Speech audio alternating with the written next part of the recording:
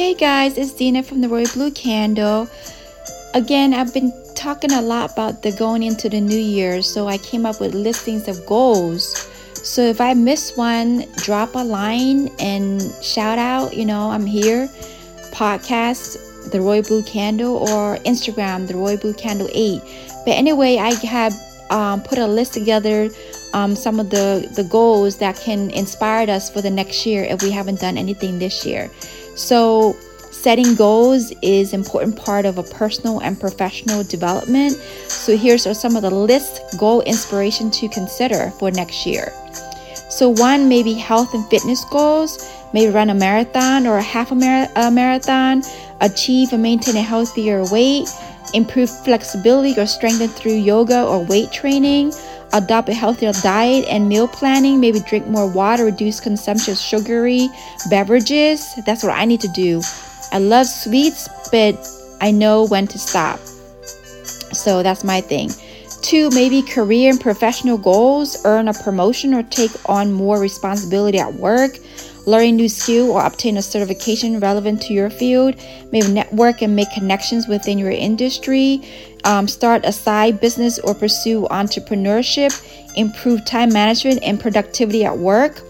Or 3, financial goals, create and stick to a budget to save for a specific goal, such as vacation or down payment on a house, pay off debts.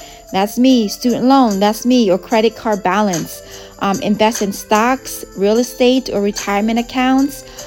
Increase income through salary negotiation or a side job. Build an emergency or savings fund.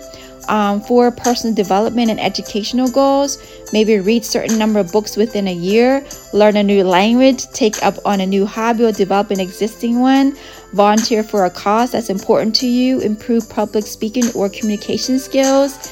5, relationship and social goals, strengthen existing relationship by spending more quality time with family and friends, make new friends by joining clubs or social groups, seek counseling or therapy to improve relationship, plan regular date night with your partner, mend broken relationship or forgive someone who has wronged you.